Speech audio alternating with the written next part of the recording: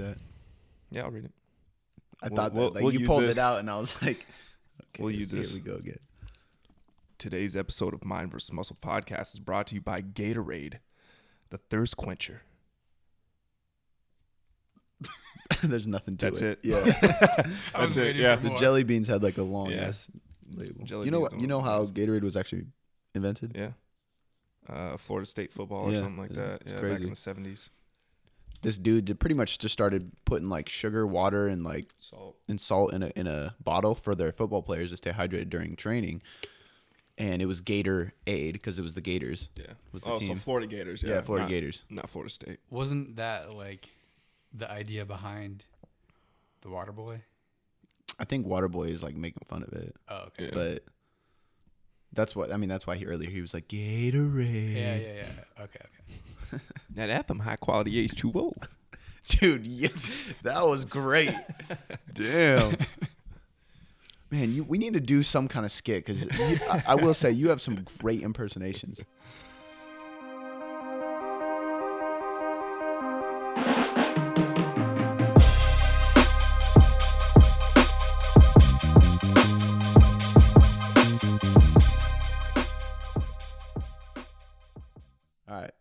All right, today's 10-minute tip, how to increase the size of your chest or put mass on your chest, which has been extremely difficult for me over the last few years.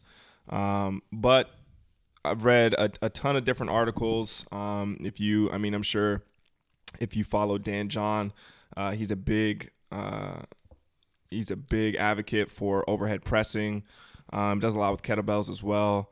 But I mean, there's a ton of articles out there. I mean, you can pretty much look on T Nation or anything like that. Follow Christian Thibodeau.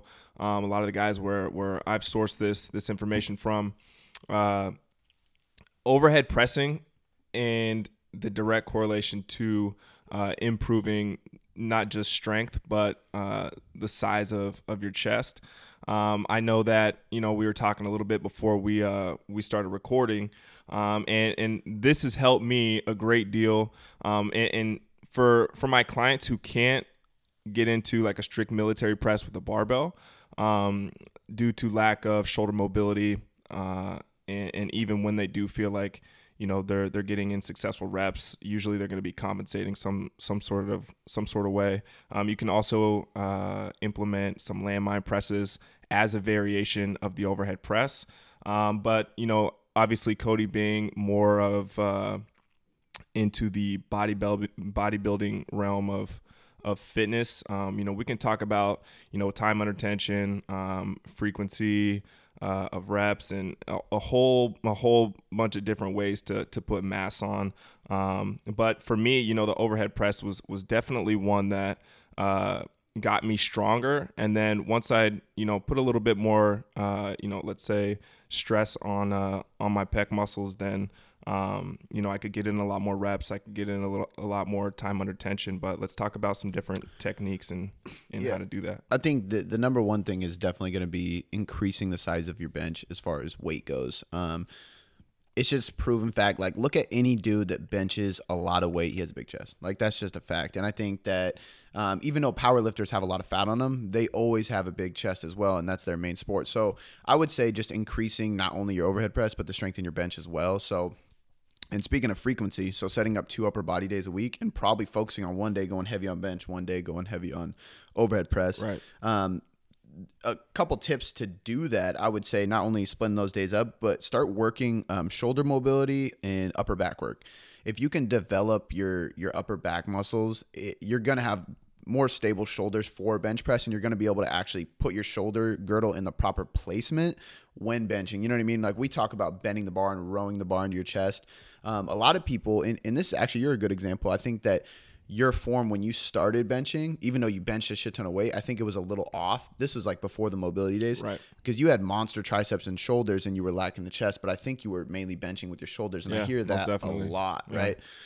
So I guarantee like you probably feel more activation in your pecs now because you have better shoulder mobility. Right. So I think that's huge, is just getting your upper back work and increasing your bench press first and foremost. The next thing I would always suggest is, like you said, frequency.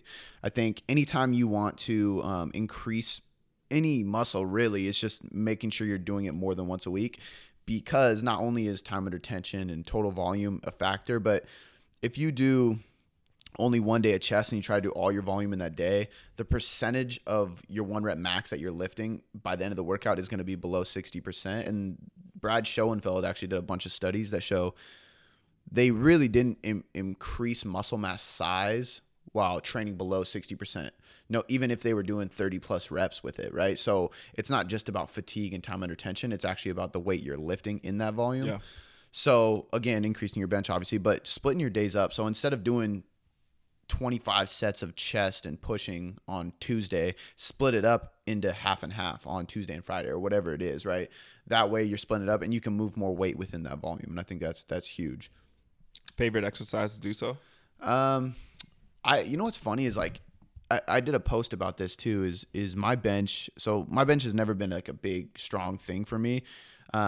But I've always had a bigger chest, I think just from so much reps and bodybuilding style stuff. But I finally hit 265 on the bench, pretty clean, no spot. And working up to that for 3 months, I didn't do a single straight bar bench press at all. So my tip to doing all this is actually switching up the variations and doing like a lot of dumbbell pressing, maybe some neutral bar pressing if you have access to that. But shit, I did a lot of overhead pressing. I did a lot of dumbbell work and then like incline work. And I really didn't do a ton of flies and all that shit at all, actually, because our gym doesn't really, dumbbell flies just don't feel good on my shoulders. And at the time I wasn't training at LA Fitness ever, so we don't have cables at Vigor. So I really never did any fly work, right? Very rarely would I do band work. So my suggestion is actually start doing more dumbbell stuff. Right. Maybe buy a slingshot too. I think that helped me a lot. Because you can even use that with dumbbells. You know, that kind of, takes me to the next point of, when you do, I think a lot of people get hurt doing flies, right? Like, especially with the bicep tendon and everything, just because their tissue quality is shit. So I think that it's not something that you should necessarily avoid. I think that there's some prerequisites to doing something even as simple or as light as a dumbbell fly. Yeah. Right. You don't need very much weight to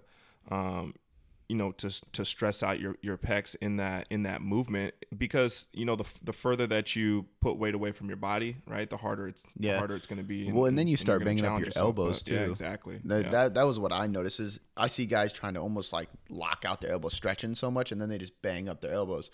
My recommendation is actually I can't remember what it's called, but there's like the fly to press essentially. I think there's a name for it. Supinated press. Right, so you can do that. You can even just do like, I'll go like really light and go like a 5-second negative on the fly, and then just bring my elbows in and press it up. So I'm not really focused on the press. I'm focused on the negative, and I'm focused on the stretch of the fly. Right. Because obviously like intra-set stretching is a good way too.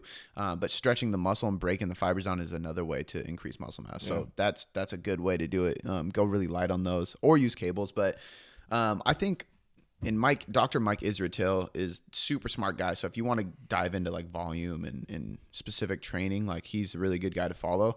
Is that actually how you say his name, or Israetel? Yeah. All right. Just making sure. I'm positive. 100%. Right. Just don't want him to listen to this and then. Yeah, no, I know. Comment in the reviews like fucking Cody butchered my name. It's not even how you say it. No, because I've listened to so many podcasts interview him and ask like, did I say that right? But he's with Renaissance Periodization and Juggernaut Training Systems and stuff. And and he talks about like how to increase muscle. And he has some like high level athletes. And his guys, he's like, I see people go to the gym, and we've talked about this, and they'll do flat bench, incline bench, decline bench, and then they'll do dumbbell bench, and then they'll do hammer strength press machine, and then they'll do incline fly, decline fly, and then they'll, you know what I mean? It's like, he's like, I will do 6 sets of a heavy bench, and then I'll do like a dumbbell incline bench, and then I'll do a fly.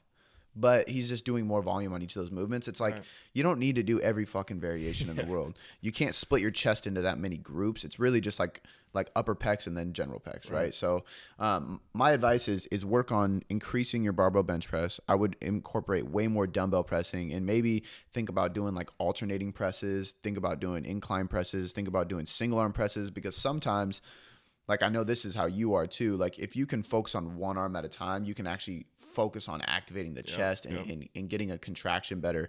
And with dumbbells too, like if I press at the top, I can imagine I'm popping a balloon between the dumbbells. It's a lot easier than trying to bring your hands together on a barbell. Now, if anyone's out there, next time you do a press, imagine you're popping a balloon with those dumbbells, and I guarantee you're going to feel your chest work more. And I think there's something to say about the mind muscle connection. Yeah, like for big sure. time. So I think with the single head presses or with the single arm presses too is I've noticed that my hand position changes. From my left hand to my right hand, just because I can, speaking of the mind muscle connection, when I'm going into that eccentric phase, right? If I can't feel a lot of pec and I feel more in my shoulder, I'll adjust my hand position, which will pull my shoulder back a little bit. And then, so I'll get a different sensation than I would if I was to just go barbell and do the same and be in the same position. Yeah. Right. So I get a bigger payoff from doing dumbbells and isolating with single arm work. Not that I don't do barbell presses, but I'm definitely going to get a lot more out of the dumbbells than I would with the barbells. And the barbells just really, I don't really go, I'm not a big fan of, going into the 10 and 12 rep range. I'd rather do that. If I'm going to do higher reps, I'd rather do that with dumbbells or something like that, or with cables or something like that. But I really just use barbells for lower rep range and increasing strength and increasing my capacity to. I agree. Because if you're doing the high rep, the whole point is muscular fatigue, metabolite training. You're going to get more of that with a dumbbell anyway. And a lot of people need to understand that nobody is symmetrical. So my right leg isn't the same as my left leg. That's just how it is, right? So the same goes with my shoulders, my arms, my elbows, my hands.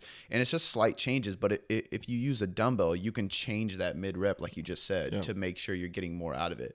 And then one last thing that actually I think is a good tip that a lot of people I laughed at when I first heard, because I always talk shit on it, is the decline press. So they actually did these studies I just read recently, and the decline press actually activates more muscle fibers than any other position of the press, right? I didn't know that. Yeah, so and that's why they're thinking that a lot of powerlifters have big chests, because they create an arch in their back to press more weight. So not only are they able to shorten the range of motion to get more weight up, but they're also changing the incline of their spine, I guess you would say, or whatever position of their spine. So they're getting more muscle fiber activity, which they didn't know. They just know that, okay, if I arch, less range of motion, it's easier for me to get the weight up. But they did these studies, and like Jeff Nippard does these videos on YouTube where he like breaks down the science of his chest training or his back training stuff. It's really interesting. So he pulled up a bunch of studies that showed that, and I was like, damn, that's crazy, because I never do the decline. Yeah, me either. Ever. But it also, like, and to be honest with you, I still don't do it too much, because I think an excessive decline isn't going to benefit you a ton. It puts you in a weird position. But it's allowing myself to learn how to arch a little bit on the bench like a powerlifter, and being okay with that. Not thinking like, if my ass is on the bench and I'm doing it properly through my thoracic spine and not like cranking on my low back, if I don't have pain from doing that, then I don't see the reason not to, because now I can bench more weight, and now I'm going to hit more muscle fibers anyway. Right. So that's a good tip that you guys can think about out there. And maybe study a little bit or watch some powerlifters before you go on a bench, start arching like I just talked about, because you can hurt yourself a little bit. But yeah, think about that and bang it out. I think actually one more thing before we get out of here is the key point, going back to when we started this, was you talked about your back, right? Like, think of your back as support, right? Especially like your lats, right? Like, if I feel a lot when I press, I can feel my lats light 100%. up. Yeah. Right. So I think that to neglect, I mean, you were talking about all these people who come into the gym and they do all these different styles of presses, but when they have back day or whatever, they'll, maybe do some lat pull downs and then some cable rows and then call it good, or like some reverse flies. Like, that's actually, I mean, that's not a bad thing, but I think about how they're addressing it, right? Like, they're putting a lot more stress on their, on their chest and on their shoulders and stuff like that, versus, the support of that really isn't there for them. Yeah, so 100%. If you love the Mind vs. Muscle podcast, want more free content, and you want to support the movement, share this podcast and leave us a 5-star rating and review. To get your questions answered on the next episode, see the show notes for our social media handles and hashtag Mind vs. Muscle.